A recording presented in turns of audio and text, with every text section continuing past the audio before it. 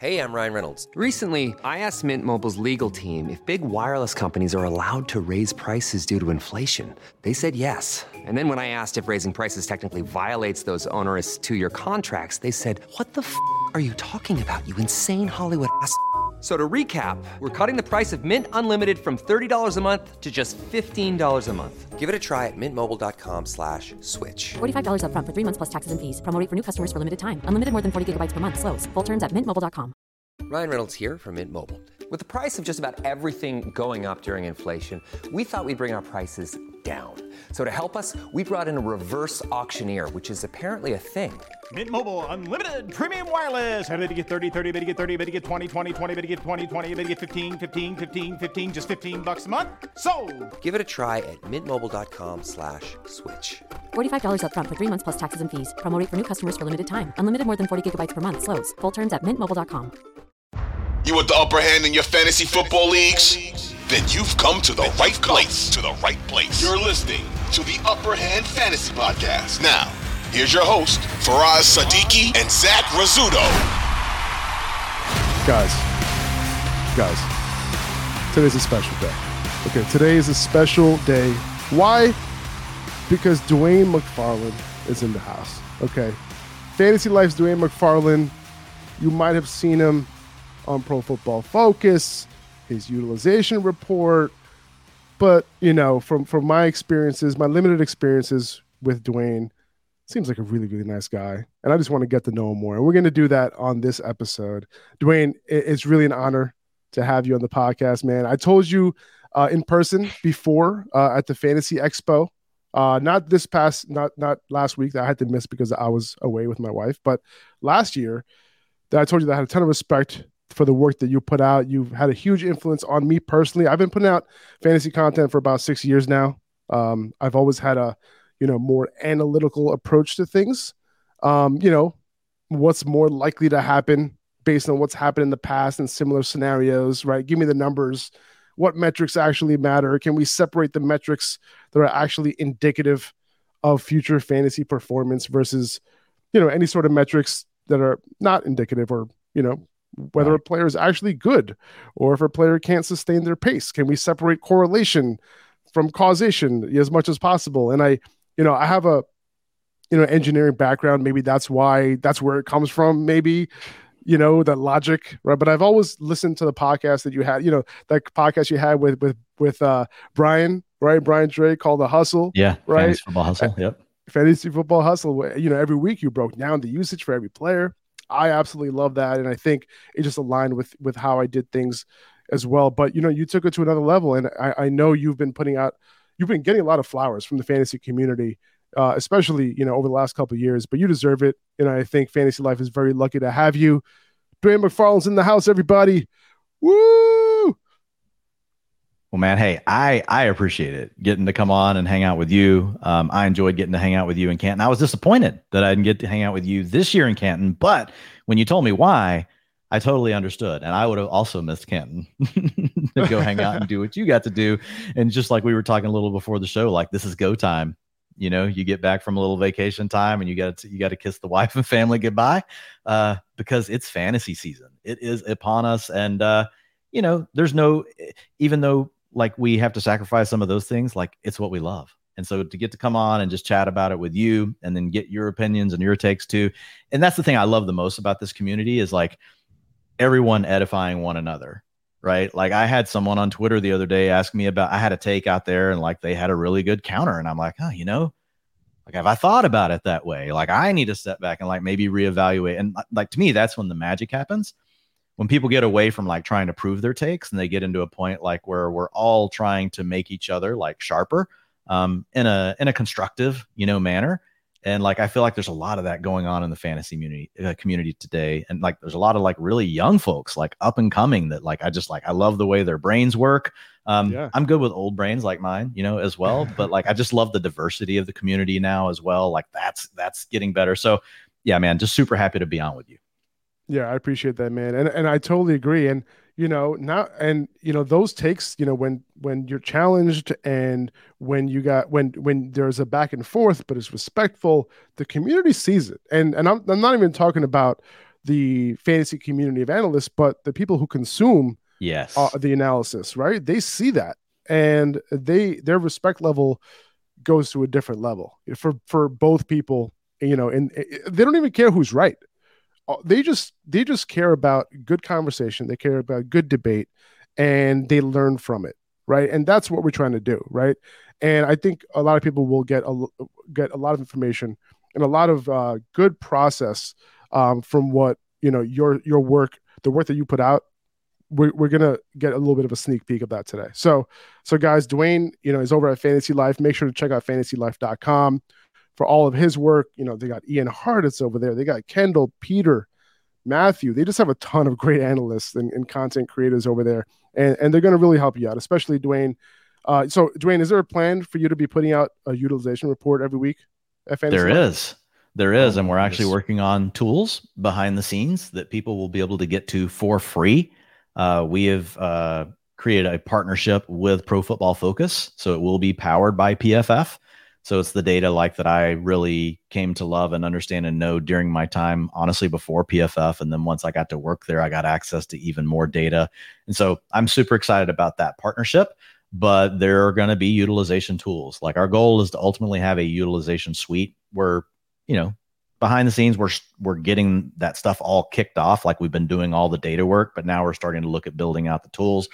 Our goal is to have some things up week one and then just continue to improve it, right? And over time, that suite will just expand into more and more things. We've got a ton of ideas, things that I'm always doing while I'm writing the utilization report, but we can turn those things into tools, and even things that I've just wanted to do, but I've never had the time to do them, and now we can automate them. And so I'm super, super excited about what's coming on that front. So I can't wait until we launch the utilization suite.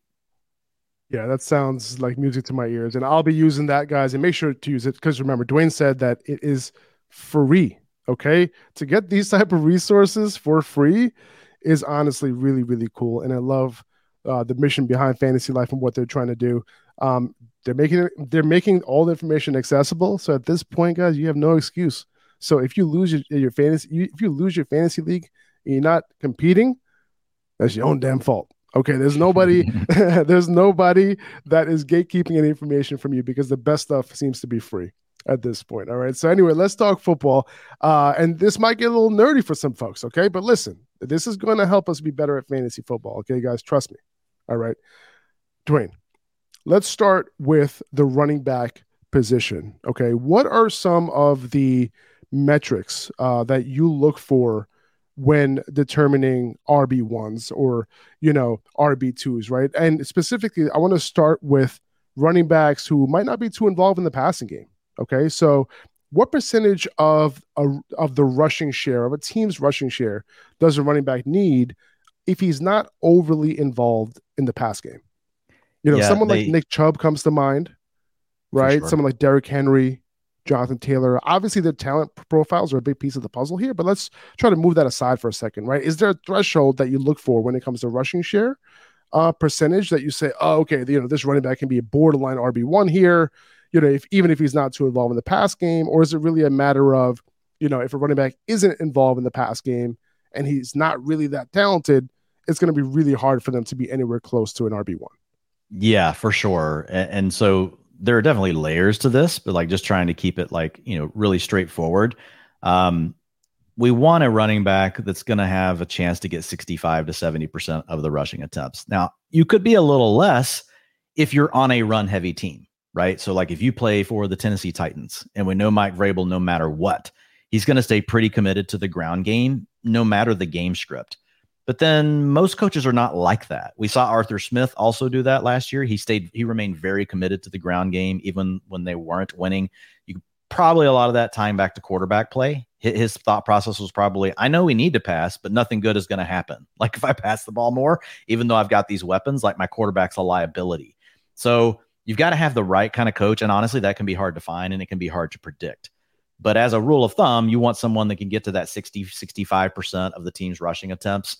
And that's where, you can get a player like a Derrick Henry. That's where you can get a player like a Nick Chubb. I will say in a standard format, that can go down a little bit, right? Once you get away from PPR settings, that can also adjust a little bit, but you want someone that's going to essentially get 2/3 of the work. And if you're in a PPR league, like you need to feel really good like that they're going to get that type of workload. Like that's the only way you can take someone like a Derrick Henry or Nick Chubb in a PPR format is you've got to know that they're going to be that true, not bell cow because they're not getting passing down work, but the true leader on the ground for the team.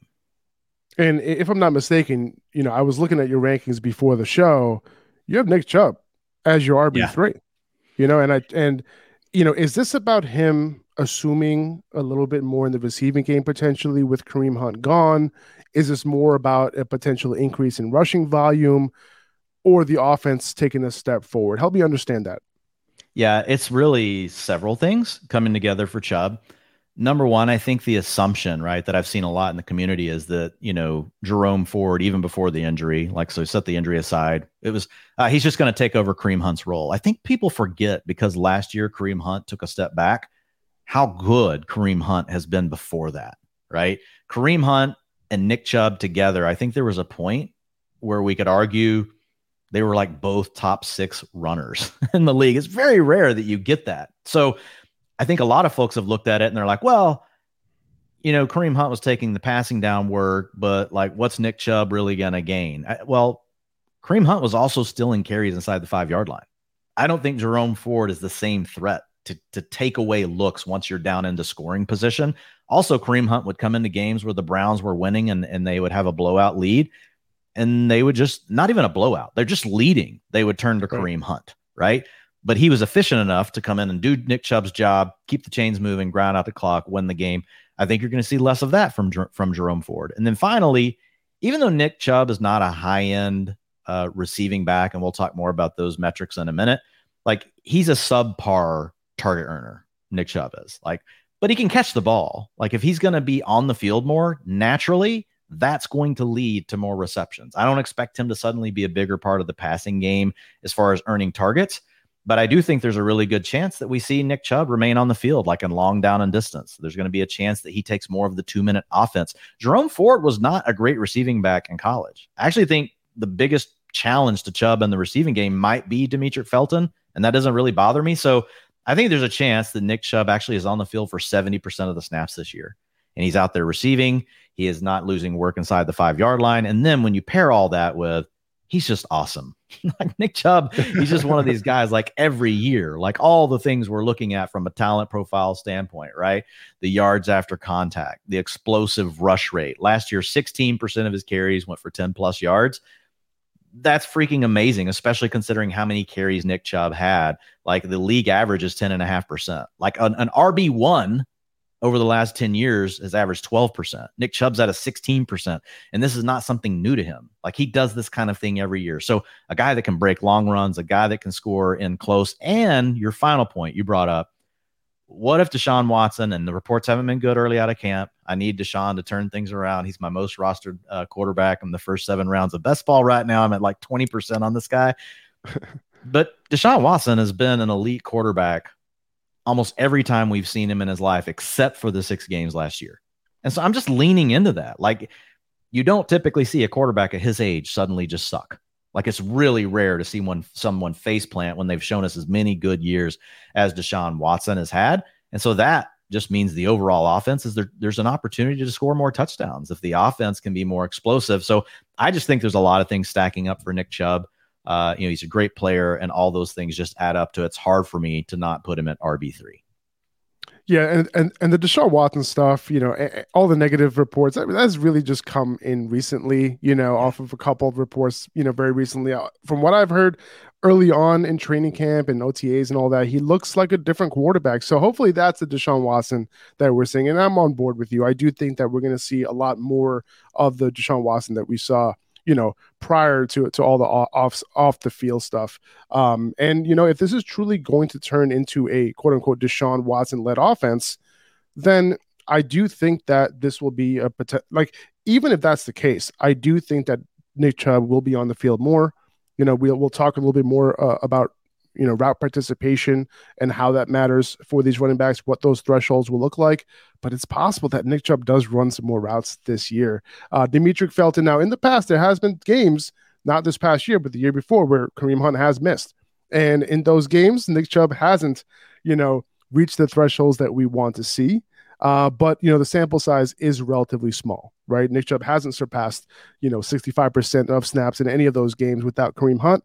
However, 5-game sample. Jerome Ford would have to like surprise us the way Dearness Johnson did. Dearness Johnson was just hyper efficient that one year, and I think he just basically played so well that the staff was like, oh, well, we can just use Dearness Johnson instead of Kareem Hunt. I think that was a kind of a special circumstance. Like, it was really and I mean, I don't know if it was just a fluke or not, but like Dearness Johnson, he's not on the team anymore, but he just played like way above like what we expected for him. So like Jerome Ford would have to do something like that, not out of the range of outcomes, but given where Jerome Ford went in the draft and given his collegiate profile, it would be out of character, in my opinion, like for Jerome Ford to do that. Yeah, I totally hear you there. Now, what percentage of the target share and route participation does a running back need for him to have RB1 potential, right? We talked about the percentage you need that a running back one needs. You mentioned 2/3 of the overall rushing share. What about in the receiving game? What percentage of that target share and route participation are we looking for? Yeah, so I break it really down into two things that then lead you to target share, and it's route participation, which you just talked about, and then there's your targets per route run. I really like using this combination for running backs because we get different players that are on the field for different scenarios with coaches, right? Oh, you're my 2-minute offense. You're going to be my long down and distance back. Oh, we're trailing. That's pretty much, we're going to go to our speeded up offense, the 2-minute offense. Defense is going to go into shell coverage. We're going to have to check it down a lot. That's how Austin Eckler goes from having 8 fantasy points for you to suddenly you look up at the end of the game and it's only like 4 minutes later in the game and now he has 23. It's a drive in one of these scenarios where he suddenly picks up 4 catches on one drive with 40 yards and he scores a touchdown, right? That's how you get these big boosts at the end of a game or at the end of a half. And so typically what we want to see is like for an elite passing down option, you're going to be 65 to 70% route participation. We're talking about your Christian McCaffreys, your Alvin Kamara's. Kamara missed that by a little bit last year. We're talking about DeAndre Swift at points in his career. So these are guys that teams really know they want to have on the field pretty much in most passing downs. But then you also have the talent you need to have to now turn that into something. And so targets per route run, the elite number is like once you get to 25, 26, 27%. Now, again, we're back in that CMC, Kamara, Eckler. These are the guys that earn targets in that range. And what I love about like this kind of exercise is it really helps you, instead of just forecasting pure targets, you can really do more of a range of outcome scenario, right? You can say, well, what if DeAndre Swift does get 65% of the passing down work, right? That could be scenario 1, but he only gets 30% of the rushing attempts. We think Rashad Penny's going to do this. We think Kenneth Gainwell is going to do that. And then, wow, he was an elite target earner last year, 26% targets per route run.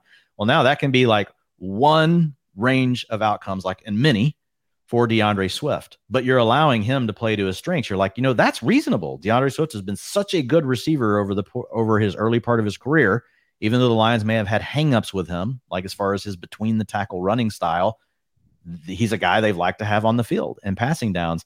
And so it allows you, by using those combinations, for me anyway, like it allows me to really create a range of outcomes for a player that's not just a math equation, right? Where you say, hey, here's the median. And then we know like, here are the two, here's basically in a bell curve where we're just going to cut off the tails. No, now it allows me to say, okay, here's the median based on like the way this team is built, everything I see. So I'm going to give, in this example, DeAndre Swift, 35% of the rushing attempts, but I'm going to give him 50% of the route participation because he's been really good. So that's the median. But then you got to build your ceiling case, which is DeAndre Swift was also good from an efficiency standpoint, like as a runner. What if we look up and he actually gets 60, you can't say 60 for the Eagles because we know 25% of the design running attempts are going to Jalen Hurts. So let's say he gets 50% of the rushing attempts, 65% of the dropbacks. Now that's his ceiling range for me based on the Eagles.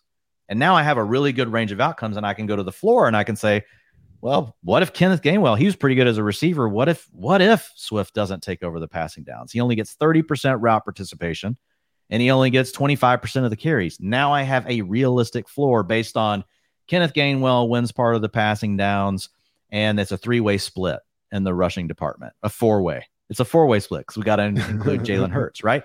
Right. But that's why I love breaking it down that way, because now it's not just, well, here's my median, and then, based on just mathematical percentages, here's what the ceiling looks like on the floor. Now I can actually say, no, based on football, based on what these guys are good at, and if I create these different combinations, I can actually tell you a floor for DeAndre Swift, and I can give you a ceiling. And the ceiling we really care about, because then that helps us, and the floor, obviously, but it helps us weigh risk reward versus where the player's going in the draft. So like right now, DeAndre Swift falling into round 8 on all this Gainwell news, even though newsflash last night, Gainwell had to play with the backups and DeAndre Swift got to rest.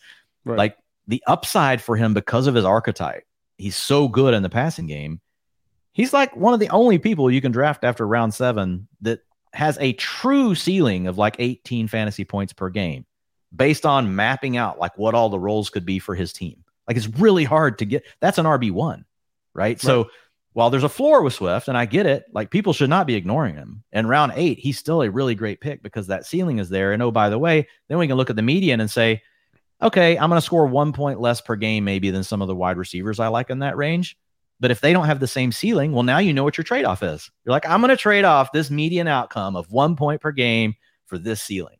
And so that's a big driver behind why I do all of these things, is to really try to get a better handle on range of outcomes and have it tie back to actual football versus, and I love math. Like I love math too, but I'm not a mathematician. I love football and I try to apply math and these other things to football to help people win fantasy. It makes a lot of sense, man. And you mentioned the 27% targets per route run for Swift last year, and that's according to Fantasy Life data profiles. You can check that out. Yep. They have that listed. They literally have, you can sort it by running back, by wide receiver, and all that on fantasylife.com. But when you look at we exclude Swift, the games they missed there, right? So like, right. Well, targets per route run is easy because it cuts across all that. But like in the target shares and things like that, like we try to exclude. We don't want to count against them things that they can't account for, right, with an injury. Exactly. Which is super helpful because that's what we do. We go to Pro Football Reference. We then we have to look for it.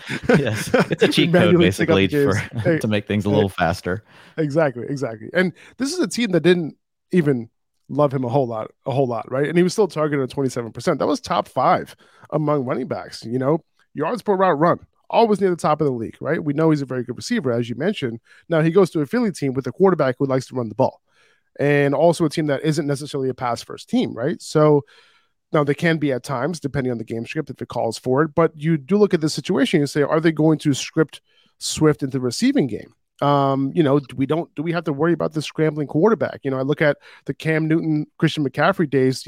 There was no issue with McCaffrey getting the ball. But Jalen Hurts also has 2 ballers at wide receiver and a very good tight end too. Now, what do you say to those who say, like, what, there might not be a whole lot for Swift? Yes, we know what his ceiling can be. What is the likelihood that he gets there on a team that has ballers at the receiver position, at the tight end position, and also a quarterback who might not dump it down a whole lot? Do you think that it is more reasonable to say that they would just script someone like Swift into the receiving game? Well, I think there's a couple things. Number one, like to get a 27% targets per route run, like you have to be really good. So it's similar to receivers. We don't just see many running backs demand those targets. You can scheme running backs more targets because they're behind the line of scrimmage. They're under the zone coverage. And you might see things like that for a team that only has 1 wide receiver. It's like, oh, my first read's covered. I'm going to check it down to my running back. But Swift is really a different archetype. Like he's a guy that can go out and earn targets on his own. He's shown it multiple years in a row. The other thing I try to look for is if they're a plus average depth of target player, right? And Swift was last year. Those guys are typically more sticky year over year because they can be part of a read progression. If they're beyond the quarterback and they can see them and now they're part of a route combination, for example, the tight end could be running a seam and then the running back's coming back underneath running an angle route against the linebacker. That's a high-low read, for the quarterback. They're reading the safety and the linebacker, and they're basically, letting the defense dictate which matchup they get, throwing the ball. Because if your route's always behind the line of scrimmage and you're Jalen Hurts and you look over and you see DeAndre Swift and you're like, well, I could check it down to DeAndre Swift. He's pretty good, but I could also just take off for like 25 yards right now. And so the quarterback doesn't have to take an extra risk by throwing the ball that could become an incompletion, or worst case, gets, bad in the air, turns into an interception. So the processing is, I'll just take off. But the good news with Swift is he has actually shown, right, that he can be more incorporated into the pass game. I did bring him down, though, in my projections. The beauty is, like, when you're at a 27% targets per route run, like, I can bring you all the way down to like a 21, 22%, which is really still good, because that helps me account for what you smartly said. The other factors in the offense, which is A.J. Brown is really good, and Devonta Smith might be one of the more underrated wide receivers in the league. Now, fantasy managers know about Devonta Smith. He's a second-round pick, but I don't know that the real NFL fan base realizes yet, like, how good Devonta Smith really is. And you mentioned Dallas Goedert. So, again, it allows you to be reasonable about it. Let's just take this guy to 22%. I don't think it suddenly means he's 15%. Sam Hoppen put out an awesome graphic on this on Twitter. I think he did an article on it as well over at Fantasy Points. Fantasy Pros. And it was about like which scrambling target quarterbacks actually impacted target rate to their running backs the most, or target shares. And Jalen Hurts was only a -1%. He was only a -1% when it came to his willingness to target running backs. There were other guys that were more. So that was like fascinating to me. And I can't wait to see him like do that research as he has more and more data available. But I think there's plenty of room for Swift here, just because. I love that. And especially at his price, right? It's really, really, really hard to pass up on that upside. I was kind of cool taking him in the 6, man, honestly. And I know now we get him in the 8. And now that he's fallen, but now after last night, Kenneth Gainwell is not the starter anymore, unfortunately, right? Like, so Kenneth Gainwell, he was the Eagles starter, proclaimed Eagles starter before yesterday. So, and now he's not. So, so we'll see how that ends up working out. Now, one thing that jumps out to me is someone like James Cook, right? Devin Singletary, he ran the 7th most routes last year among running backs, and he was targeted on only 13% of those routes. And that was not good. Okay. And James Cook had a 26% target per route run rate. Okay. So when I look at Cook's routes increasing here, right, I can't help but target Cook everywhere, regardless of the hype that he's been getting recently, right? This might be more of a, quarterback not targeting the running back because he's just not as good, right? Like what you were just mentioning, compared to a quarterback now targeting a running back because they're very good in the receiving game. This seems like a similar situation to me. Yeah, man. I love James Cook this year. And I think even if you only project him to get like 30% of the rushing attempts, taking over this passing down role. And by the way, like Nyheim Hines being out, it does matter a little, because he could have been the fallback plan, right? If James Cook was struggling in the passing game. Hines is a guy that we've seen be a high-end receiver out of the backfield. Even though Cook was projected to be the guy in that lead role, Nyheim Hines was really good at what he did. And now there's no chance of him like pushing Cook for that role. So that's a little thing that I like. But you hit on the main part, that 27% targets per route run. I was a James Cook truther last year. And I hate to say truther, like I just let the data lead me where the data leads me, and it led me to James Cook. Like I arrived at his front door. I knocked on it. I begged him to let me in, and he didn't. Like I got the cold shoulder. He did not get a lot of playing time last year. Right. And so that surprised me. And so if there's a negative with him, it's the fact that Devin Singletary is not a good receiving back, right? He is not a good receiving back. He's not been good at it his entire time in the NFL. Especially with a scrambler like Watson. He's not a guy that's going to demand these targets down the field. So that's a mark against him for James Cook, that he couldn't beat out Singletary, because I think the Bills probably wanted him to, and then he didn't. So that's something we always have to pay attention to.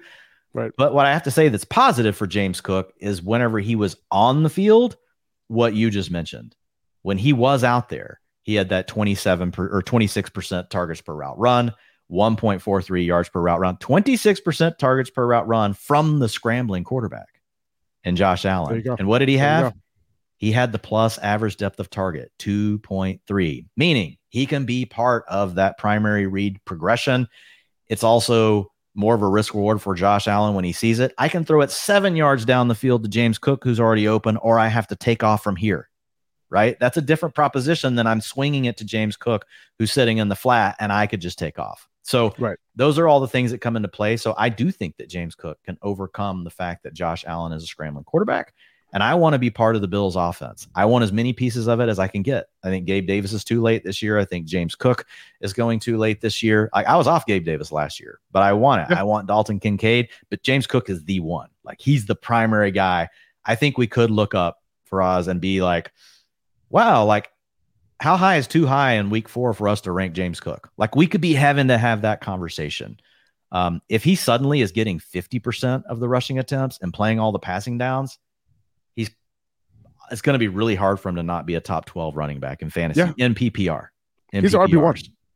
Yes. He's RB1. And even at 30%, man, even if Damian Harris gets healthy, Damian Harris is a good player. Like, and let's say he takes 50% of the rushing attempts and Cook only gets 30%. I still think James Cook's going to pay off your ADP this year just because he's going to take over passing downs. The connection between you and your therapist matters. That's why Alma focuses on helping you find the right someone to talk to, not just anyone. When you browse their online directory, you can filter your search by what you want to focus on, like anxiety, relationships, or big life transitions. You can also specify preferences around gender, race, faith, and more to help you find someone who's more likely to understand where you're coming from. Alma also makes it easy for therapists to navigate insurance. That's why 95% of providers in their directory accept insurance for sessions, so you can find care that's affordable too. You want to talk to someone, but not just anyone. Alma is there to help you find the right fit. Visit helloalma.com/notjustanyone to schedule a free consultation today. That's helloalma.com/notjustanyone. The national sales event is on at your Toyota dealer, making now the perfect time to get a great deal on a dependable new car. Like a legendary Camry, built for performance and available with all-wheel drive, you can count on your new Camry to get anywhere you need to go. And with available features like heated seats and a multimedia touchscreen, you can stay connected in comfort and style. Or check out an affordable and reliable Corolla with a trim for every lifestyle, from the hip and agile sedan to the sporty hatchback. There's a dependable Corolla built just for you. Plus, both Camrys and Corollas are available in hybrid models, so no matter your style, you can drive efficiently and affordably. And right now, your local Toyota dealer has more vehicles in stock and is making delivery on new vehicles almost every day. So visit your local Toyota dealer. And check out amazing national sales event deals on Camrys, Corollas, and more when you visit buyatoyota.com. Offers end April 1st. Toyota, let's go places. I had Bill's beat reporter Sal Capaccio on the show last week, 2 weeks ago, and 30% is too low, man. He seems to be beating that drum, say like James Cook is just the guy. He's the guy. Those are his words. The floor, though. The beauty is the floor. At his floor, he will be worth your pick. Exactly. Yeah. So, I think he's and I've been saying this for a few weeks now, and I totally agree with you on the Nyheim Hines thing, man. Like, I really got I was in on James Cook at ADP, but once this Nyheim Hines news hit, because I was a little bit worried. If you look at Nyheim Hines over the last several seasons since he came into the league, he was like up top 5, top 7, top 8 in yards per route run every single year. And there's a reason why Jonathan Taylor was coming off the field for him, right? And that brings me to Jonathan Taylor here, right? Hey, now, before we go, we got to have one last piece of fun with James Cook. So I've got my projection model up, right? Yeah. I have him at only 38% of the rushing attempts right now. I bumped him up slightly with the Damian Harris stuff that's been going on. And I've only got him at 50% route participation. This is where I have him for his median outcome. That's 11.9 points per game and a half PPR is what that ends up coming out to, right? Like, I'm doing all the stuff at the top level for the team, like the volume projections for the Bills, all that stuff, Josh Allen. Then I do running back, wide receiver, tight end. So let's say James Cook just gets to 50% of the rushing attempts, right? So I'm going to put that in. And then what do we want to do? Let's give him the elite route participation at 65%. And then I've got to make one more like quick adjustment, like on his touchdown percentage. All right, that's really close. All right, now half PPR. Like if I just at 50%, like we didn't make him like the lead back 60-65%. We just get half of it, and let's get him to that 65% range. That knocks him all the way up in a PPR to 17.9 fantasy points per game. And there's room here, dude. I have his targets per route run at 21%. We just told you last year it was 26. So even if let's take that like to 24, right? That's realistic. We're not even going to take it to the ceiling there. You take that to 24. I'm now at 19 PPR points per game. Yeah, that's the top 5. I think we could argue there's still room for more from that ceiling. So yeah, well, these top running backs who are the Swifts of the world and the Kamaras of the world and the Ecklers, like Eckler was like at what, like 30% targets per route run last year or something close to it, if I'm not mistaken. Yeah, James Cook was very near, the league leaders. Like, so he was right, like in that ballpark. But yeah, you had Eckler at 28% last year, McCaffrey 25%. Yeah, Breece Hall, smaller sample, 28%. Ramondre, 26%. So yeah, he's right there. We already talked about Swift, 27%. So he's right there with those leaders. Yeah, there you go. I can't wait. He's going to be a fun player. He's already a fun player to watch. He led his class in yards per touch coming in and trying to tie with Rachaad White. He was one of the best pass catchers to come out in that draft class. So I'm just, and that's the other part, dude. I'm glad you brought that up. Like what we saw in the limited sample matched what we saw in college.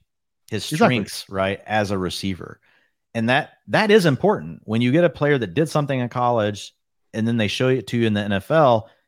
It makes it a little easier to digest that small sample size and say, it probably is not a fluke because he was doing it in college too. Had he not done that in college, and then we get the small sample we had last year, he was only on the field for 21% of Josh Allen's passing plays.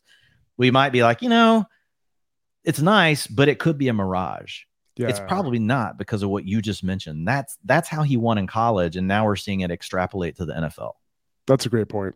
Yeah, that's a great point. Now, I was bringing up Jonathan Taylor here, right? And he was coming off the field for Nyheim Hines. Nyheim Hines isn't there in Buffalo anymore. Now James Cook is going to do his thing. We brought it back to James Cook already, but let's put Jonathan Taylor's contract situation aside for a second, right? Like let's just look at his football situation. He hasn't been a target earner, right, since joining the NFL. Of course, he had a very good receiving back with him, but even when he was running routes, he wasn't necessarily getting the targets, right? And last year, even after Hines got traded, his route participation did increase, but only 13% targets per route run last year. And now he has a mobile quarterback who, in this instance, it might be fair to say that he'll be less likely to check it down to Taylor than the pocket quarterbacks he's had before, potentially. And there could be some vulturing goal line touchdowns here on an offense that might not score a whole lot of touchdowns this year, right? So do you look at the dynamic nature of this talented rushing quarterback running back duo and like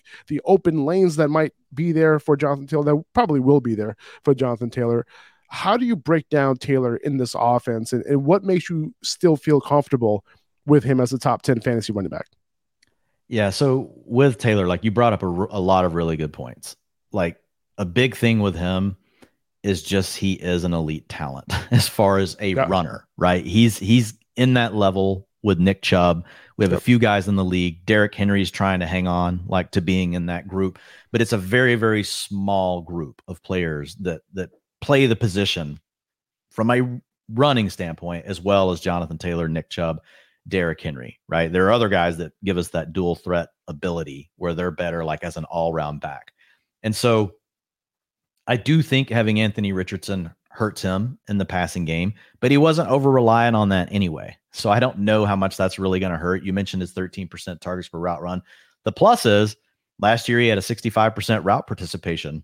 And, this gets rid of the games, that he didn't play, but that was elite, right? So he's at least out there. And that's what I think will happen to Nick Chubb this year. He's going to be more like that, 65%. It's not going to mean 50 more targets. It might mean 15, right? It might mean 20.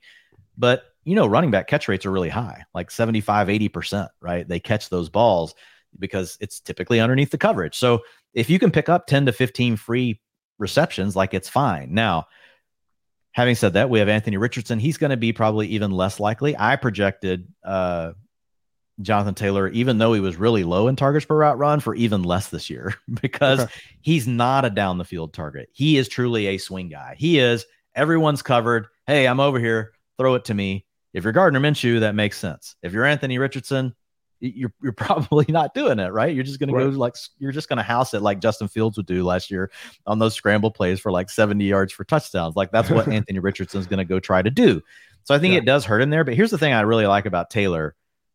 It's going to be a run first offense. I do think this will be one of those teams that regardless of how the game is going, they're going to try to protect Anthony Richardson. They're going to try to win through efficiency through the air, and they're going to put everything through Richardson and Taylor on the ground. It won't surprise me if this is every year we get maybe a team that does this, that actually runs the ball more than they throw it. And I don't just mean attempts, I mean drop back rate. Like their drop back rate might be lower than their rush attempt rate.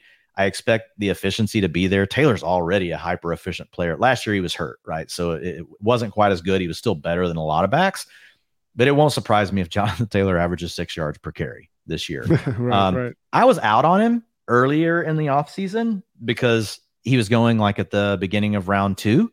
And these factors were enough to be like, well, I think I like Nick Chubb more. Well, I think I like Tony Pollard more. But now, because of, the fact that, he's not off the pup yet, right? He's leaving the team for, these absences that he's had, right? We know there's really a contract squabble that's going on. Both sides seem to be the Colts are for sure playing hardball.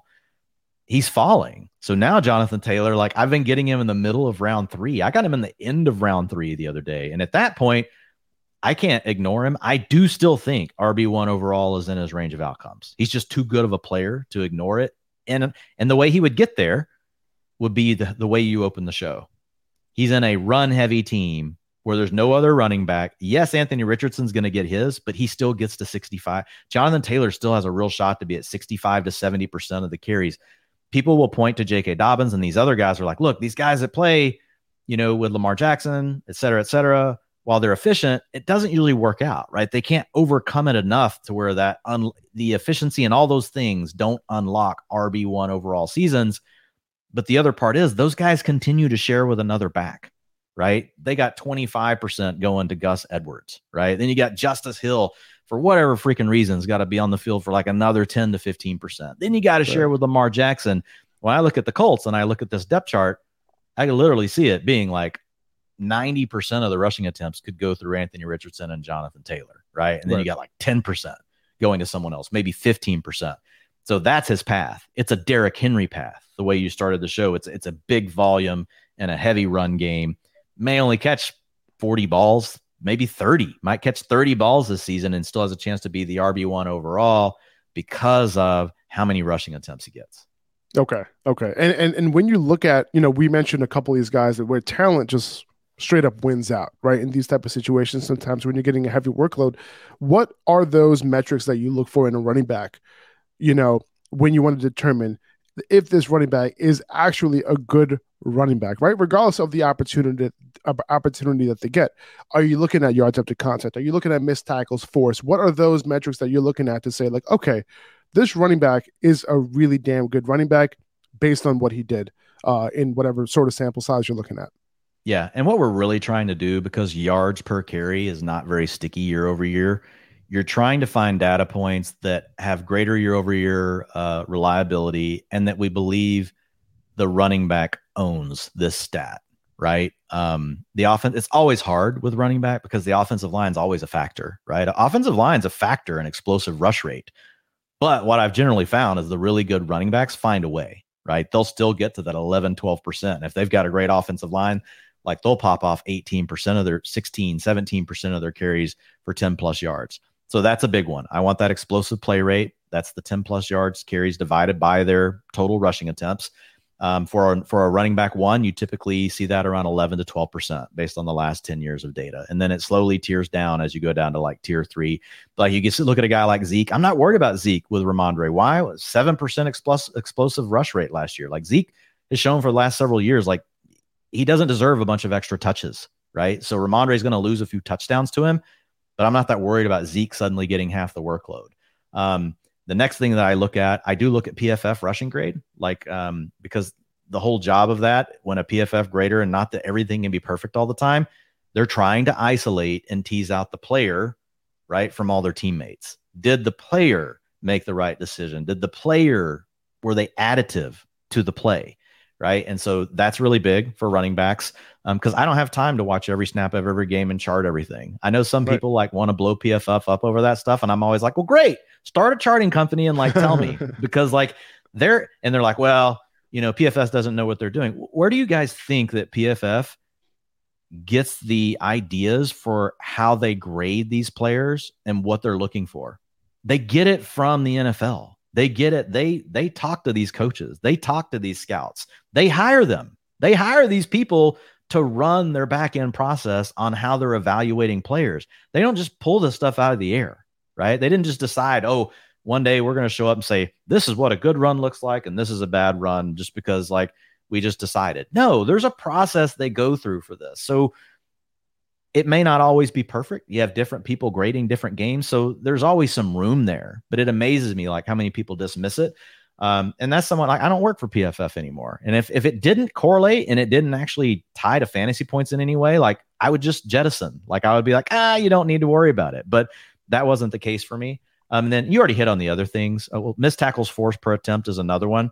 It's not as huge as far as correlating to fantasy points, but it is a good indicator. We will see running backs that are starting to deteriorate. That's a signal that we can start to look for, right? Is that going down for them? So for like Dalvin Cook, that hasn't gone down. I think he's a bigger problem for Breece Hall than Ezekiel Elliott is for Ramondre Stevenson because of those reasons. And then we already covered the receiving stuff. I look at PFF receiving grade. I look at their targets per route run. I look at their route participation. Have coaches trusted them? Do they want them on the field in passing situations? And there are different varieties of that. But like the biggest one is the 2-minute offense. If the coaches want a player out there in the 2-minute offense, that's their favorite receiving back on the team. Right. And so that's a good leading indicator for these running backs as well. So those are all the things. And I mentioned ADOT earlier. ADOT really more comes into if I see a guy that had like a 27% targets per route run, like Ramondre is a good example. Last year, Ramondre was not really a plus ADOT guy. Mm-hmm. He's at risk if the Patriots add multiple good weapons. That could hurt Ramondre in the receiving game. Now, good news for everyone. Well, I guess if you're a Ramondre person, it's good news. If you're a Patriots fan, maybe not so much. They didn't add anyone. there's no one that we're like, oh my God, look what they added, Mike Gesicki. Like, okay, great. Like they added Juju Smith-Schuster, who has not been good for multiple years. So Ramondre is probably really safe this year. But if they had Justin Jefferson on their team, right? And they had CeeDee Lamb, like if they had like Jamar Chase and T. Higgins, like there would be risk there for Ramondre because ADOT really does help you predict when players can be sticky year over year because that keeps them integrated into the passing game in a way that they can continue to earn those targets. Yeah, and you mentioned 2-minute offense versus the third and longs and that sort of thing, and it just makes me think of the Najee Harris, Jaylen Warren situation where Jaylen Warren was their pass it down back, but then they bring on Najee in the 2-minute situations, right? Yep. So I'm really curious to see what that backfield is going to turn into, but that's a side point. Now, and I think for those wondering why yards per carry might not be a big thing. It's like you mentioned that it's not as sticky year over year, but I would say that, I think that's, obviously a more of a combination of like the running back, the offensive line, the scheme. Now, if you look at, a running back who's going into the same exact situation as the year before, same coaches, same scheme, maybe an upgraded offensive line, like it could be a data point that you look at and say like, oh, well, like look at what he did with this inferior offensive line in the same exact scheme with the same coaches. You could say that player, like look at Khalil Herbert, who had a very high yard per carry last year. That zone scheme is relatively the same. Offensive line might have even improved. And now he's, probably, I would say definitely going to be part of whatever sort of committee they end up having. And I think that is a little bit of a useful piece of information, just knowing that you can thrive in that scheme. Yeah, you can use those other components, right? The explosive rush rate, yards after contact, missed tackles forced as a way, because like naturally I regress players for yards per carry, right? Just because historically it just shows like that you do that. But I get to players like Nick Chubb. I can't give him 4.3 yards per carry. I can't. Like I have to give him closer to 5. One, he's done it almost every year in his career. And then I look at these underlying data points and I say, no, Nick Chubb's really good on his own. So I'm fine giving him this yards per carry. So like 70, 80% of the backs, basically I'm regressing to the league average or up to the league average, right? Guys that have not been as good. But if I get a player that like they've had multiple years where they're still really good in all these underlying metrics, then I don't feel bad about giving them, not regressing them to the league average. I actually might give them their 3-year average. There's different factors and like it's like almost like this little Venn diagram with like the way the model works, but essentially in a nutshell it's like Nick Chubb had 5 yards per carry last year. He checks all 3 of these boxes. Fine, give him 5 yards per carry. right? Or we might take it to 4.8. Whereas if someone else is like, oh man, 4.7 yards per carry, they didn't check any of these boxes, 4.3 yards per carry. Like that's what you're getting in the model. So it's you use them together, right? Is the way I think about it. Right. Now let's move on to wide receivers. And I think for wide receivers, the typical stuff that we look at, target share, air yard share, maybe two of the primary metrics we look at to determine, their value in addition to the talent level, obviously. But, we do usually see target share and talent level somewhat correlated for the most part. What are the thresholds you look for in whether a receiver has top 12 or top 24 potential? Yeah. Well, just real quick off the top, like wide receivers, running backs can come through without talent, right? Volume can get you there. Talent, like, can make it pop off, right? Now, they can't earn a lot of targets as running backs without being super talented. But you know how this goes. Like if you have 10 people, their job is to block for you, and you turn around, you hand the ball to me or you, like we might get a yard. We may die. We're not saying we're NFL players, right? But receivers, it's the opposite. You and I can go out there today and run 500 routes against an NFL defensive back, and we probably couldn't get targeted one time. Maybe you could. I couldn't, right? I can't. So it's truly a talent-driven position. And the quarterback has to trust you. If the quarterback doesn't trust you to understand, it's not just physical, it's mental. You're facing man coverage, man off coverage, zone coverage, help coverage, multiple types of zone coverages. And defensive coordinators are very smart. They have modifiers and all these coverages that make linebackers do different things to confuse, the quarterback. If you guys play Madden, like you'll see the simplest terms, like you get, a linebacker, or a safety that's lurking, right? Based the way the progression is going to take the quarterback, and he thinks he's got the clean throw, and then boom, why is that linebacker there? Like he shouldn't have been there, and I get picked off. So there's not just physical, there is the trust. You have to be strong mentally. You have to be someone that really studies your playbook. You have to be completely dedicated 1,000 gazillion% to be a good receiver in the NFL, especially consistently, right? We see some guys flash here and there. So I love, this question, but the biggest parts, air yards and targets. Those two things correlate the most to future fantasy points, and they're the two most sticky things we have. So I look at air yard share. I'm looking at target shares. Those are the biggest things. There are some other things like PFF receiving grade also matters here, especially for rookies. Like if a rookie gets an 80 PFF receiving grade or more, like historically, like you can almost lock it up. Like this person's going to go bonkers, like at some point. So PFF is still part of it. Yards per route run correlates very closely to PFF receiving grades. So if you don't have access to PFF receiving grades, you don't want to pay the sub. Yards per route run is a data point you can pretty much find on most sites nowadays, and it correlates very closely to the PFF receiving grade. So you can use either one of those things. But what you're looking for, this is how I write out my tiers over at Fantasy Life. People can check them out, fantasylife.com. Like each receiver, you'll see target earning profile, wide receiver one worthy. So the 3-year average to be a wide receiver one worthy target earner is 25%. A wide receiver 2 is 22%. A wide receiver 3 is 20%. And then essentially I'm looking at the player and I'm like, okay, has this player hit those thresholds? Are they close to them? Have they hit it 2 out of the last 3 years? All that kind of stuff. Air yard share, 31% of your team's air yards is a wide receiver one worthy mark going back the last 3 years. 28% as a wide receiver 2, 27% as a wide receiver 3.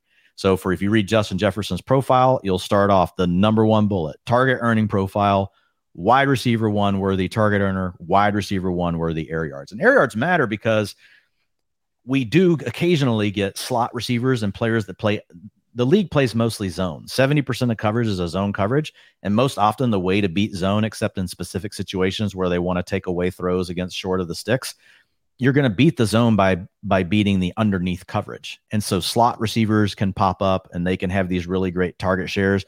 But what will happen is their air yard shares are not great. And typically as your air yard share goes down, the less chance you have to hit big plays. That also means you're less likely to score touchdowns. So we really want wide receivers that can earn a lot of targets and that they also get their air yards. Like, so rule of thumb, if you get a player that flashes like a 24-25% target share or targets per route run with at least 250 routes, and they're at a 14 to 15 plus ADOT, you probably have a superstar on your hands. This is a Chris Olave blurb.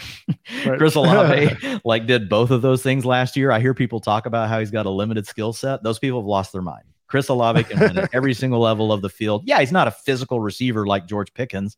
That's not how he wins, but he wins in way more ways than George Pickens. And guess what? His quarterbacks tell you that, because his quarterbacks would not throw in the ball as much as they did last year if he couldn't do all of those things. So that's the big stuff you're looking for. And then again, there's that third component. So since some people may not have PFF receiving grades, I'll use yards per route run real quick. Wide receiver 1 is 2.28, wide receiver 2, 1.92, and then wide receiver 3 is 1.78. Small caveat on this one.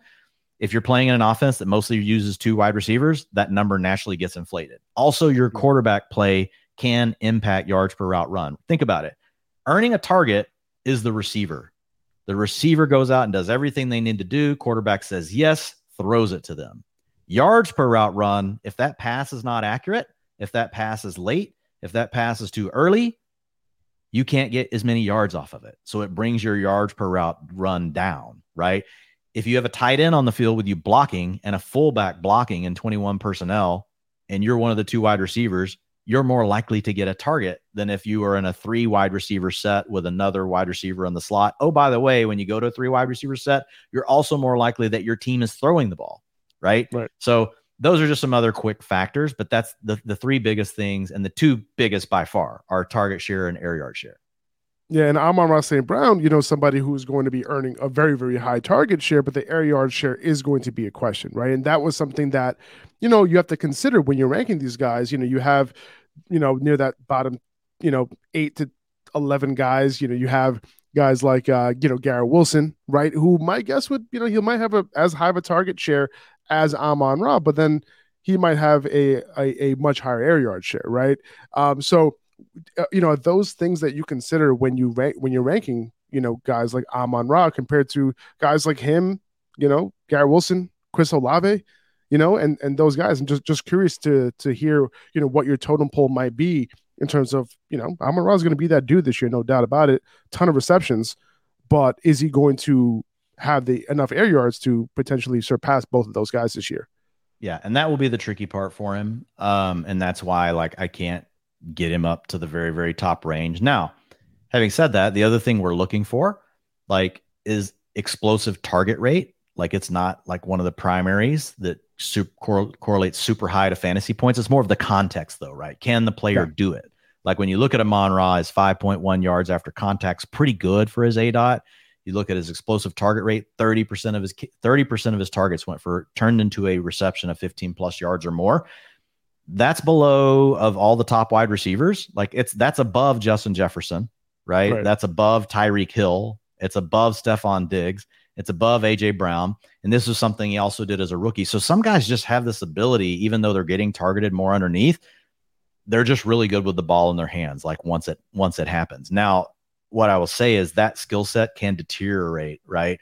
They may, in 3 or 4 years from now, it could be a problem for Amon-Ra, right? He might still be a great target earner, but can he still get all those yards after catch? That's something that does go away with age. Keenan Allen's a great example. Back in the day, Keenan would give you a lot of yak yardage on that underneath stuff, and it helped offset the fact that the ADOT was low. Keenan's still fine, but he's not going to be a wide receiver 1, right? He's probably going to be a good wide receiver 2, going to give you a lot of targets, give you a lot of catches, not going to score a ton of touchdowns. So early in their career with a guy like Amon-Ra, I'm willing to give him just a little bit more leeway because he is such an alpha target earner. So now we mentioned this kind of tier here, right? Low end wide receiver 1, high end wide receiver 2. Jalen Waddle, is an example of an extremely talented wide receiver, who's running next to another extremely talented elite wide receiver, right? And Waddle showed that he's an elite level target earner his rookie year, but in year 2, even when you look at just the games with Tua, the target share wasn't really in that elite category, right? It was even under that wide receiver 3 level. He earned a 20% target share last year, ridiculous 2.59 yards per route run, extremely efficient. Now, do you think that target share significantly needs to increase for him to return on his ADP? Do you think he can continue to be as efficient in this offense the way that he was last year? I mean, I'm looking at Fantasy Life data right now. 44% of his targets went for an explosive play. This dude's a beast, right? But I don't know. can I take him over someone like Chris Olave again, right? Like, who he's, Waddle's going ahead of Olave in underdog drafts right now, and Olave is just checking all the utilization boxes, and he has a talent profile as well. Yeah. Waddle, I'm a little worried about at ADP. I still love the player. This is a very talented player, so he's going to have outs no matter what. There's different ways he could get there, but you picked out the perfect data point. That's not sustainable. 44% of your targets going for 15 plus yards, no matter how good you are, that's a really tough thing to do year over year. So I would expect that to come down. Now, he could remain a decent yak player because we've seen Debo do that, right? In that scheme. We've seen other guys in this Kyle Shanahan scheme, which is what Mike McDaniel uses with heavy play action, creates more space for the wide receivers. A play action target is worth 20% more approximately than a non-play action target over the last 3 years in a PPR format. It matters because you're getting the ball to the player, especially when it's a player like this in space, and they can maximize that opportunity just by that little pause that you create for the linebacker in zone coverage, and you get Waddle just in behind them. And then the safety has just got a little bit of a weird angle, and it does create some of these big plays that you don't get in other schemes. So I don't want to say that it's going to completely go away, but I do think you have to regress that number. Now, the positive is, you mentioned he was already a really good target earner as a rookie. So it wouldn't surprise me if he earned a 22, 23% target share this year and Tyreek Hill came down a little bit, right? Last year, Tyreek Hill was 29%, 29% target share, which, think of all the years we saw Tyreek Hill with Patrick Mahomes. He never sniffed that. Right. And Travis Kelce never had a year thinking about Waddle, Travis Kelce never had a year like that, with Tyreek Hill, yet he still had his biggest year last year. So there's room for both of these guys because they're talented. But I will tell you, you're also naming the perfect player. I've teetered back and forth with Waddle versus Olave, in which one should be first in my ranks. My gut tells me is that Chris Olave is the better all-around wide receiver. But we also have to fact Jalen Waddle's now shown us 2 years in a row in different ways. He can be a wide receiver one. And so it's really hard to ignore that. This is a guy that's just found a way to morph into whatever he needs to be because he's super talented to get the job done for you. But I am a little bit worried about Waddle at ADP. That's a great point. The point that you made about him doing what he needs to do in different ways, but still killing it for you in fantasy. That's something that I didn't really consider. And if he puts both of those pieces of his game together this season, then he could potentially even have a better year this year. What if Tyreek Hill went down, knock on wood? We don't want this to happen to any players. What if Tyreek Hill missed the second half of the season and Jalen Waddle's fully healthy? Monster. Could be the wide receiver one overall. Yeah. He could be it could basically be, if you're in Best Ball Mania and you don't have Jalen Waddle, lights out. So. Oh yeah. Yeah. So no, I totally get that. Now, and you mentioned Debo Samuel. I wanted to bring up Brandon Ayuk and the disparity between these two guys at ADP. Ayuk, in my opinion, I think he has a talent profile to be a wide receiver one, an alpha wide receiver one. I think about Stephon Diggs, moving from Minnesota to Buffalo. That's really what I think about when I think about Brandon Ayuk. But, obviously loaded offense, right? Christian McCaffrey, he's going to eat. Debo, you got George Kittle. And, we'll see if, Ayuk's target share can increase. But do you ever buy into these type of wide receivers who have the talent profile? And, maybe I'm overstating the talent profile a little bit, maybe. But do you ever buy into these type of wide receivers who can take a big step forward because of the talent in case their target share ends up matching with their talent level? Or do you just think that is a big assumption to be made? And I'm not talking about a big assumption on the talent side, but a big assumption that target share can move in a significant way for someone like Ayuk to get, maybe 25% target share that he would get if he was on another offense or if Debo wasn't there, right? And so that's kind of what I'm wondering, right? Debo, can he have a similar target share? He doesn't have the air yard share. So Debo's going off the board as a wide receiver 18. Ayuk is going off the board as a wide receiver 27 right now. How do you discern those two things? Yeah, so a couple things. Number one, I'm on the same page with you as far as Ayuk and his talent profile. I do believe, if he played on a pass-first offense, with a good quarterback, we would be talking about a wide receiver one. Now, this is another little piece of context that comes in. Technically, Ayuk does not meet like the thresholds I gave you earlier, but there are caveats to that. Like when you play with Deebo Samuel, George Kittle, and Christian McCaffrey. Like, it's just like when we see these really good receivers come out of great programs in college, and you'll see some people, well, they never hit these thresholds. And they're like, dude, you try to hit those thresholds playing next to those receivers in college. Like, it's not easy. Oh, you didn't break out early? Well, no crap, because it's a loaded freaking receiver room. So you have to account those things. But I think when you just turn on the film with Ayuk, and when you look at his underlying data, and once you account for those things, it's very clear that he is an excellent wide receiver. The weird thing that happens in this offense, and you don't normally get a trend this strong at this level, but it's just that Deebo Samuel gets the targets against zone, and the league plays 70% zone coverage. Here are the targets per route run over the last 3 years for Deebo Samuel, and then I will list Brandon Ayuk second. And I'm going to start in 2020. I'm going to work my way to 2022. Deebo Samuel, 28% targets per route run versus zone. Brandon Ayuk, 20%. The next year, Deebo Samuel, 27% targets per route run against zone.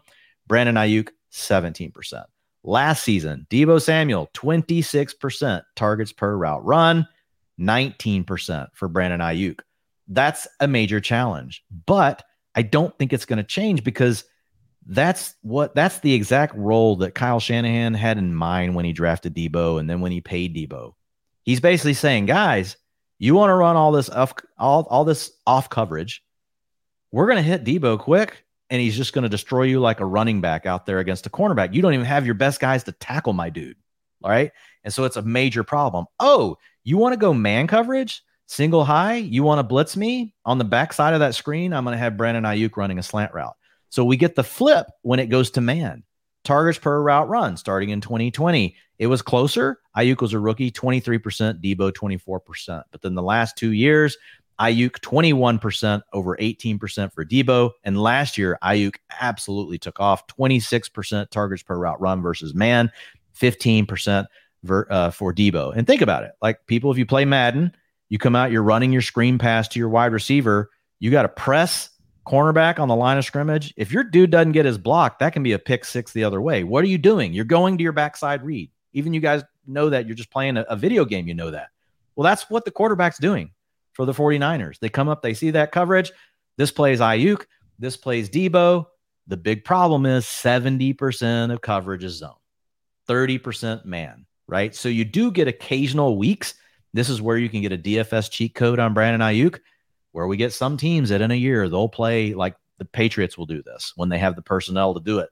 They'll run man coverage 65% of the time. You get a game like that, you got to light Brandon Ayuk up. Like, you got to get him in your lineup in DFS, and you're going to fade Deebo Samuel. So that's the biggest challenge. And then also the fact that we've got CMC that's going to get a 15 to 20% target share, and we've got George Kittle who's also going to demand targets. So those are the challenges for Ayuk. But final thing I'll say here, you still want to be drafting talents like this, because once the season starts, weird stuff happens. Deebo Samuel gets hurt.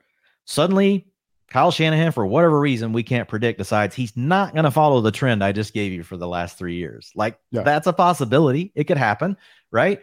George Kittle goes down. CMC, there's a lot. All of a sudden, the 49ers decide, man, look what these guys down in Florida are doing that run our offense.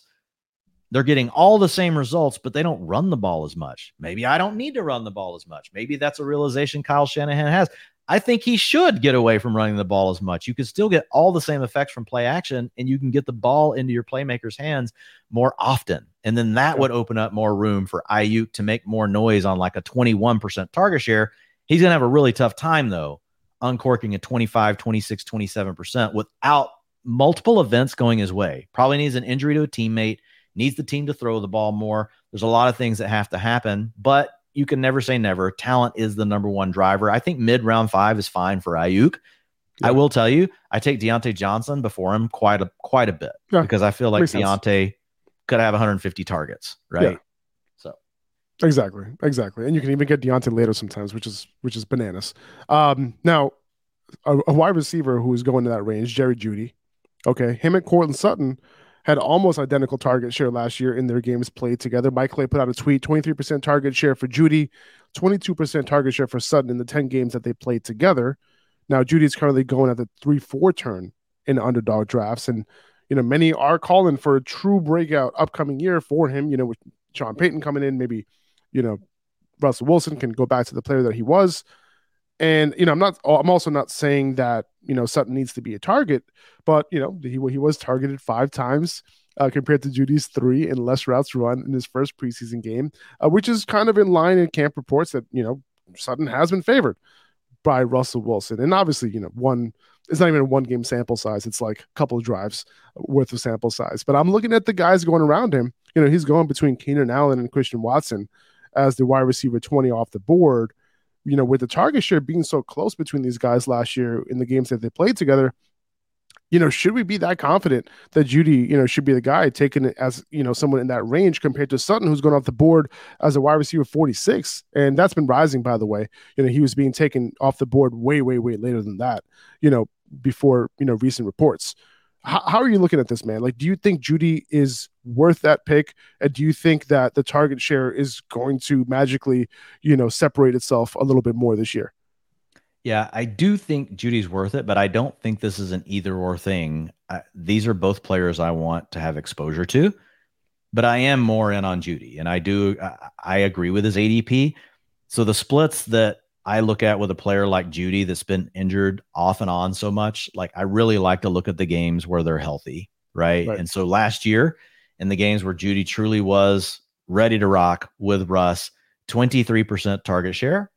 So remember, that's right on that verge of that wide receiver 1 range. 30% air yard share. Remember, our threshold earlier for a wide receiver 1 was 31%. 16.1 PPR points per game. That actually is a wide receiver 1 threshold since 2011. And 13.4 half PPR points per game. So that's a wide receiver 2 with wide receiver 1 upside. I really believe with Jeudy. He's been very unfortunate with injuries over the course of his career. Now, other people I really respect in the industry, I went on a pod with Matt Harmon a couple of weeks ago, and he invited someone to come on and debate wide receivers.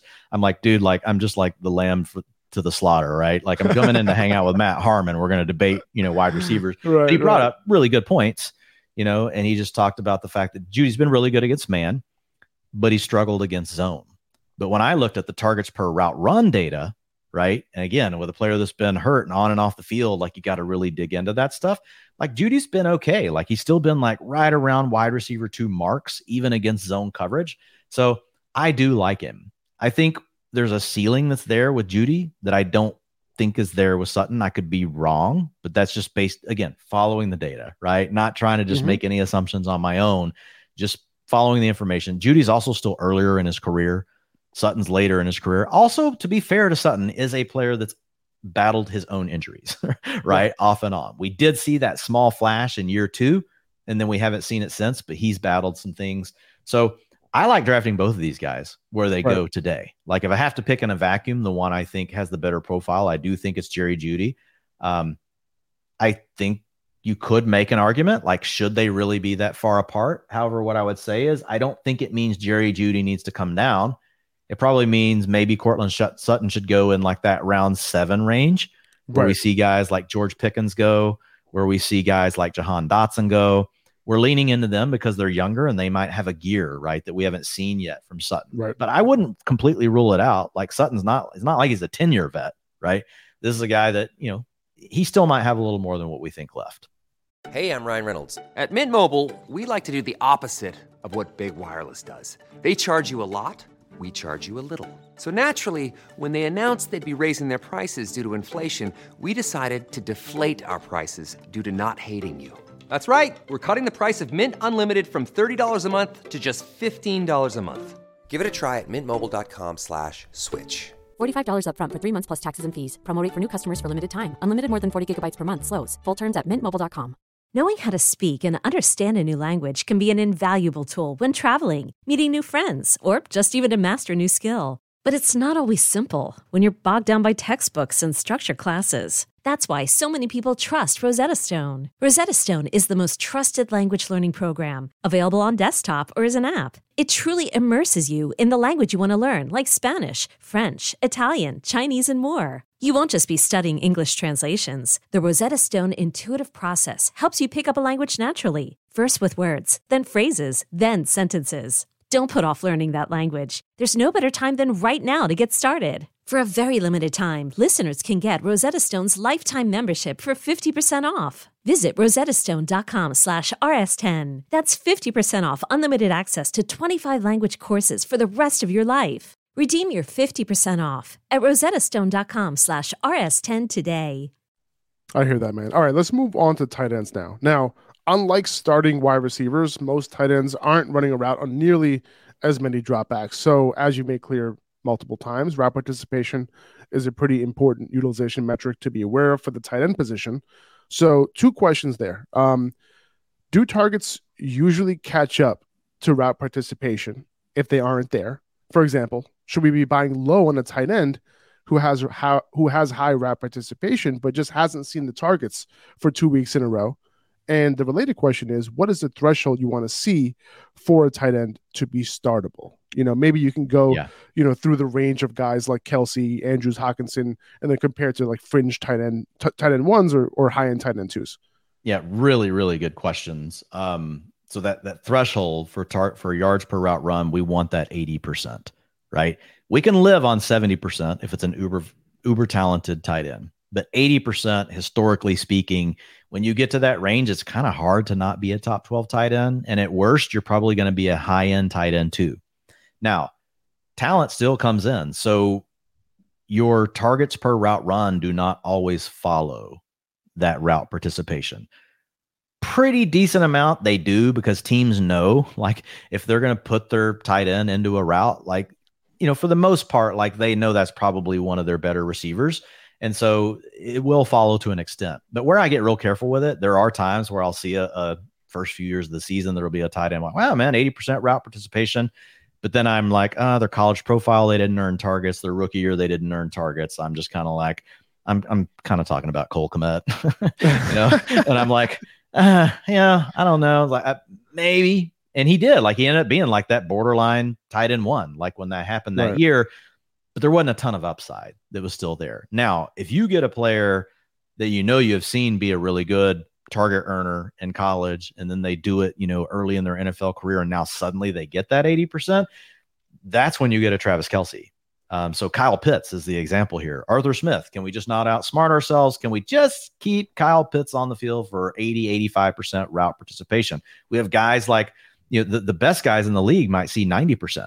Right? TJ Hawkinson battled this stuff early in his career, not quite being out there enough. So you gotta get on the field enough, but you still need to be able to earn those targets. But if you've got some leading indicators, yes, typically the targets are going to follow along, and it can be a way that you can go make trades in your league for guys that maybe are underperforming, but they have the talent and they're on the field. And it can be a sell high moment for you, right? It can be someone that's just out here with a 60% route participation, and you're like, this ain't going to last. This dude can't keep getting all these yards. Now, coaches could always change their mind around that player and suddenly give them more work later in the season. So you got to be careful. Again, that's where that whole profile comes in. But if it's a flash in the pan, like this person came out of nowhere, you're like, they weren't good in college, haven't been good before now, only playing 60% of the routes, but I picked them up after week 1 and they've scored a touchdown 3 weeks in a row and they've got like 60 yards a game. I'm trading that player. Like, I'm moving on from that player. I could still be wrong, but probabilities say I'm going to be right. And then the flip flop is also true, like as far as buying those guys. But yeah, when you like look at like tiering them out, like the top target earners at the tight end position, not quite as high as what you see at wide receiver. Our expectations are a little lower. So 21%. Remember, wide receiver was 25. Now I break these down. I don't do tight end 1 versus tight end 2 because who wants to start a tight end 2? I actually break the tight end 1s down into 4 buckets. Tight ends 1 through 3, tight ends 4 through 6, tight ends 7 through 9, and tight end 10s through 12. So we're talking about all tight end 1s, but the different ranges of a tight end 1 skill set. So 21% is typically your tight end 1s to 3. 19% target share 4 to 6, 17% 7 to 9, and then tight end 10 to 12 is a 15% target share. So like your Dalton Schultzes of the world are like in that 7 to 9, 10 to 12. Your Travis Kelce's, your Kyle Pitts. Notice I mentioned Kyle Pitts again.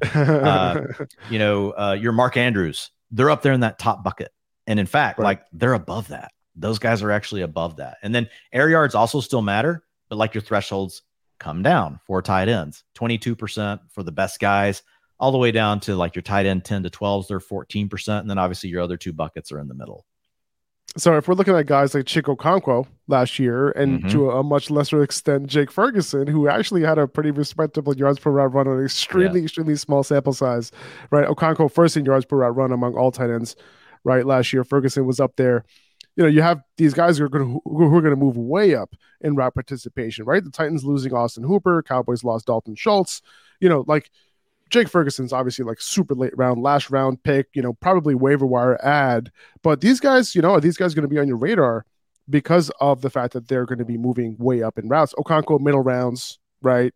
So this is more so leaning towards a question of, there are talent factors or efficiency metrics that you look for in the tight end position, when they end up getting more opportunity and running more routes, right?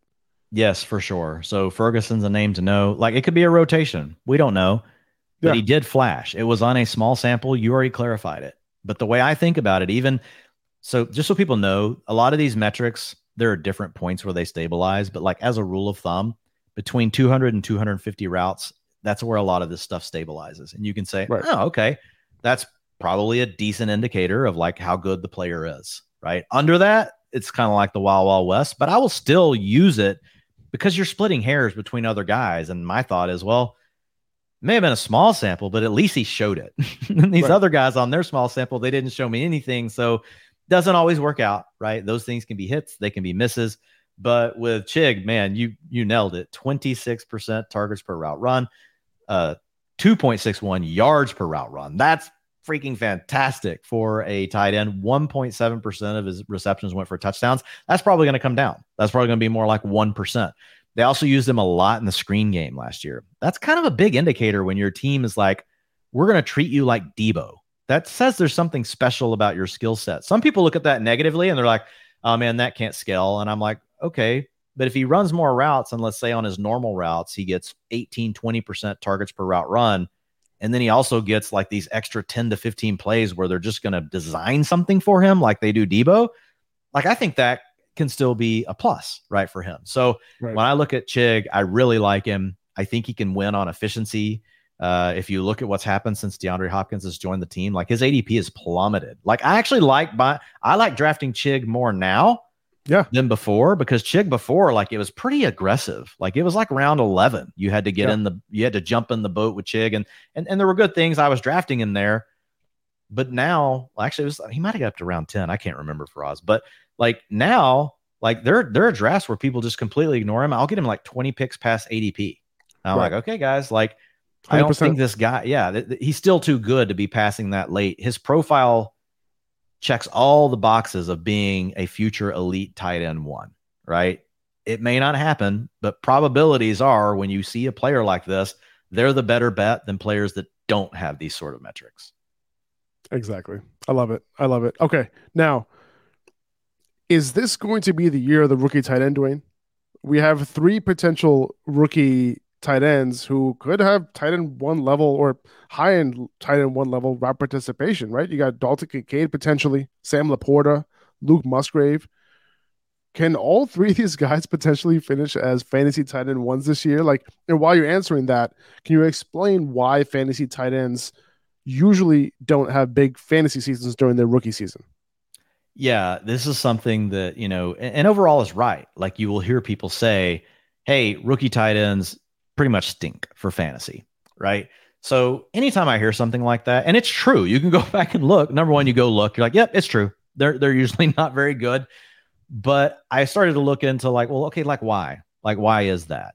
And what I found digging deeper in, there was a couple of things.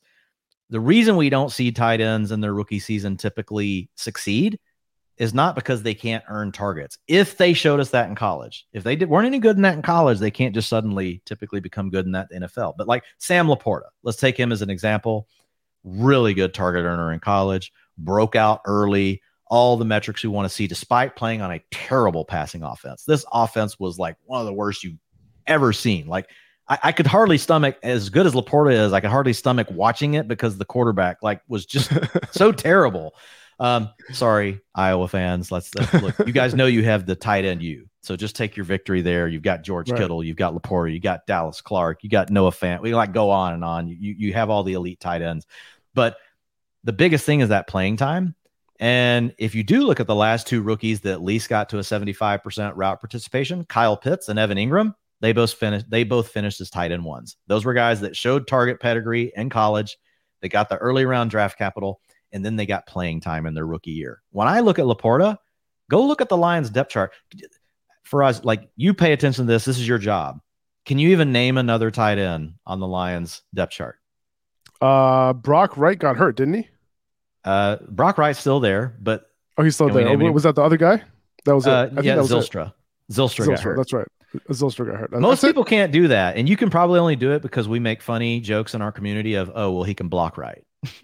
That's all. That's all. What we about got. The Packers? Can you name another tight end behind Luke Musgrave? The other dude that they drafted. Yeah, Kraft. Yeah, Kraft. So Kraft. You're actually doing way better than like normal person on the street would do. But the point being is like there's nothing standing in these guys' way, right? In the case of Musgrave, it's another rookie who they took later, right? In the case of Laporta, it's someone that they really don't want on the field. It's going to be tougher for Michael Mayer. Austin Hooper is just enough of a challenge.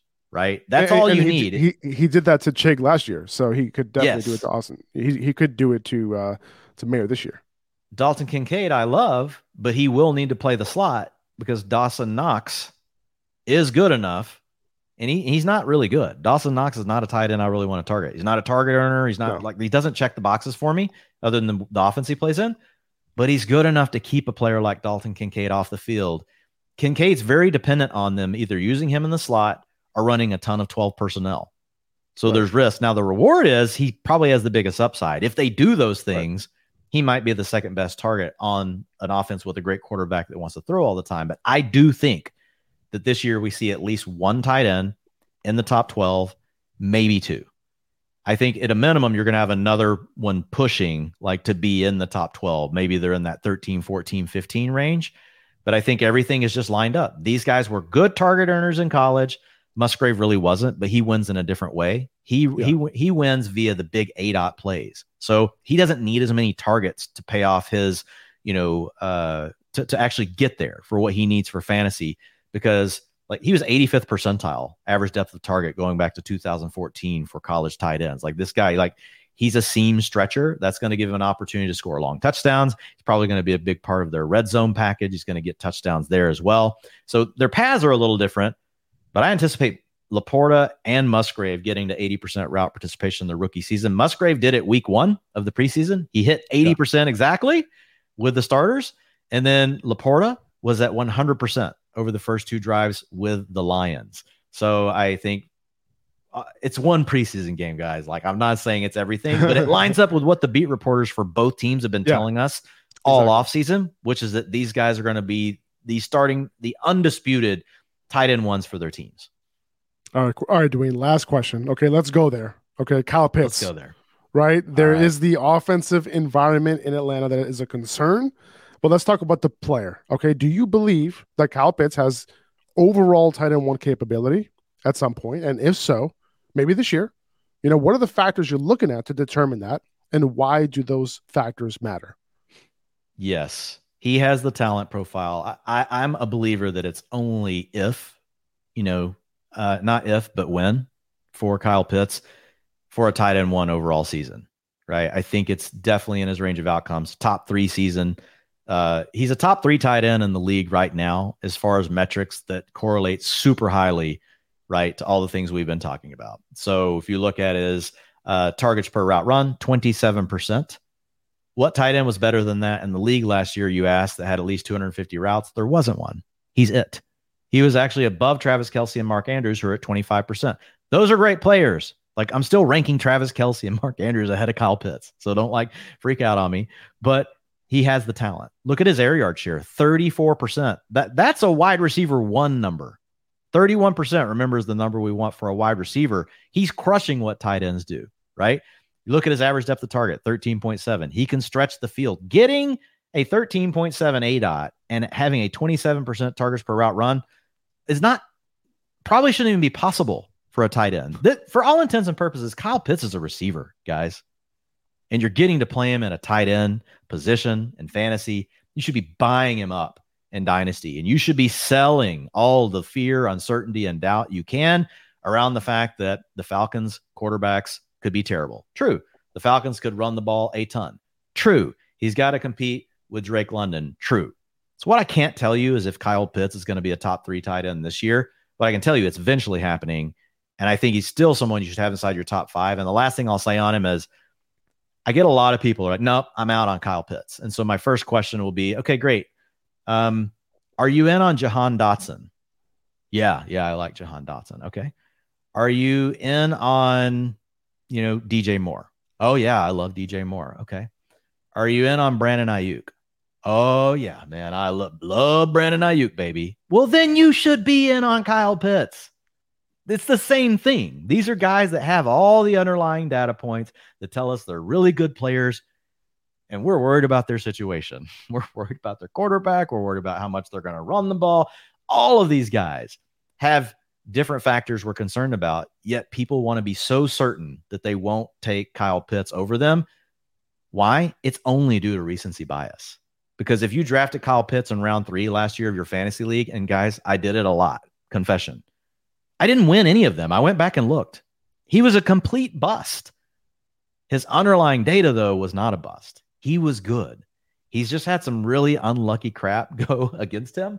No tight end saw more uncatchable passes than what Kyle Pitts saw last year. It was horrendous, right? Something has got to break his way. The talent is there. So go buy him in Dynasty. And you absolutely, I've been getting him in round 7, man, of best ball drafts. In round 7, I could take a player at tight end that if I get it right and he pops off, it's a huge advantage over your league mates, right? Or I can take another wide receiver that, I like, and good. I want him to pop off too, but the positional advantage is not the same. If Kyle Pitts hits strategically, he will be worth more to you than Jahan Dotson because you're getting him at a position where everyone else in your league is going to be scrambling. And now you've got one of the elite guys. Like it's the same thing we see with Kelce the year before with Andrews. Andrews had a 30% Best Ball Mania 3 advance rate. Travis Kelce had a 30% Best Ball Mania advance rate last year. If you get one of these guys, it's a huge difference maker for your team. Dwain, I think with that's going to do it for this episode, man. I really, really appreciate you coming on. It's a very busy time of year, so very much appreciated.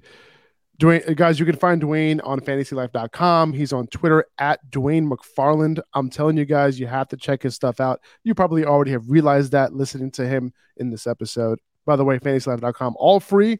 It's literally the best in the game, and Dwain is also the best in the game. So thank you, Dwain. Man, hey, I appreciate you. Thank you, for having me on. It's been a blast. All right, guys, take it easy. See you later.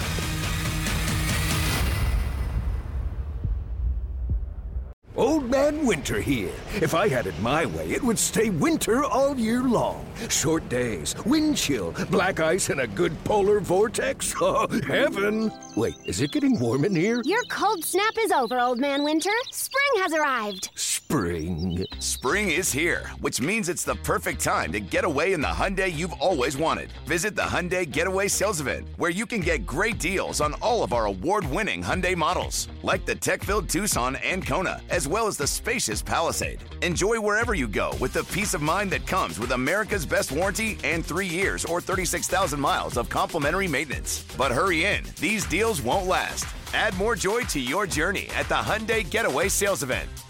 Now get 0% APR or up to $1,500 bonus cash on the Hyundai Tucson.